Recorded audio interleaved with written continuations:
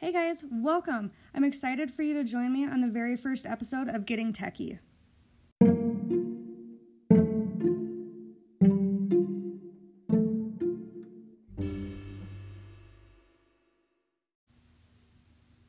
Hey guys, welcome to the Getting Techie podcast.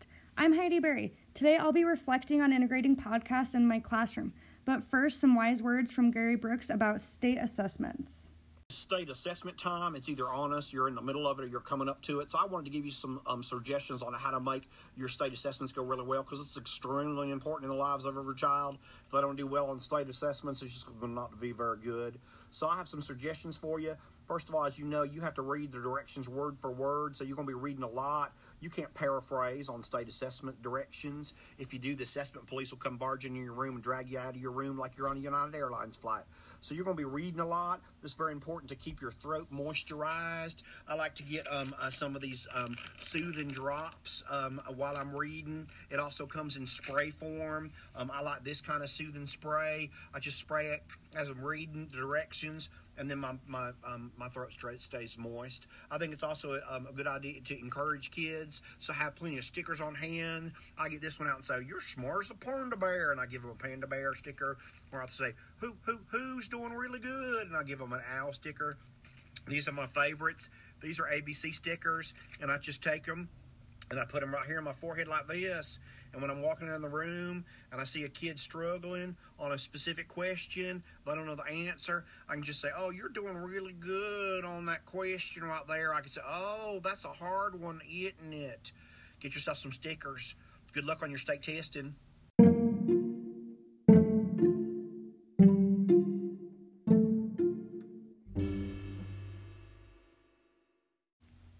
Today I'm going to be looking at the things that have challenged me, that were reaffirmed, and where I'd like to go with podcasts and podcasting with my students.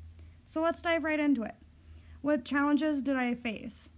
Honestly, this topic has been so fun and so exciting. I feel like I might be making it a little too challenging for myself. I kind of feel like it might be one of those, it's easy once you get going, but the setup could be hard and you could make it a little trickier than it needs to be. There are so many ideas running through my head of how I'd like to apply this with my 5th graders and get them rolling right away with creating one. But it's one of those things that I know you can't just throw together and call it good. There needs to be good planning on my end for my students to be successful with creating their own or enjoying them as much as I do. So I need to take a step back and really plan ways to build this into my units for next year. I do have some really good thoughts on how I could utilize podcasts before the end of the school year with my kids, but we'll touch on that later. What was reaffirmed? I just recently started listening to podcasts for myself a couple months ago. I've been listening to a few personal development type podcasts, and I love them. It never really clicked while I was listening to my weekly updates of my favorites that this could be a great addition to my classroom. This is such an effective and engaging way for students to show their understanding. There are so many different types of students that this can reach and help them be successful. I've had students in the past that have had troubles with public speaking. I mean, I can totally empathize with that. I hate it myself. I've had a student who has selective mutism, and I keep thinking of her and how beneficial this could have been for her. She could have gone and recorded any of her presentations beforehand, or just her thoughts for the day or week as an exit type communication with me or the other teachers in the building.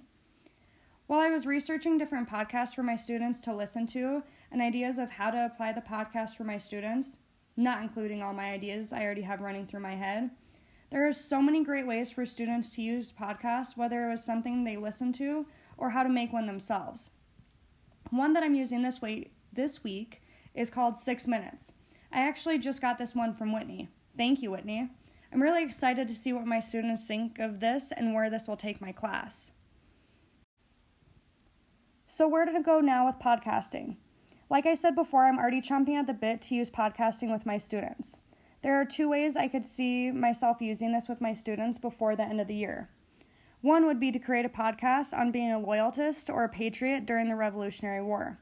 We're covering the American Revolution right now, and I think this would be a great way to move away from the traditional debate of those 2 sides. I think another great one I would love to do before the end of the school year is a What to Expect in 5th grade podcast for my new students next year. I'm hoping with this that my current students can get the new students next year excited about 5th grade and to give them a heads up of what they're going to get into. And this would be a great introductory tool into what podcasts are for those students next year. That's all for episode 1 of Getting Techie. Join me next time to see how my 5th graders feel about being loyalists and patriots during the American Revolution. Thanks!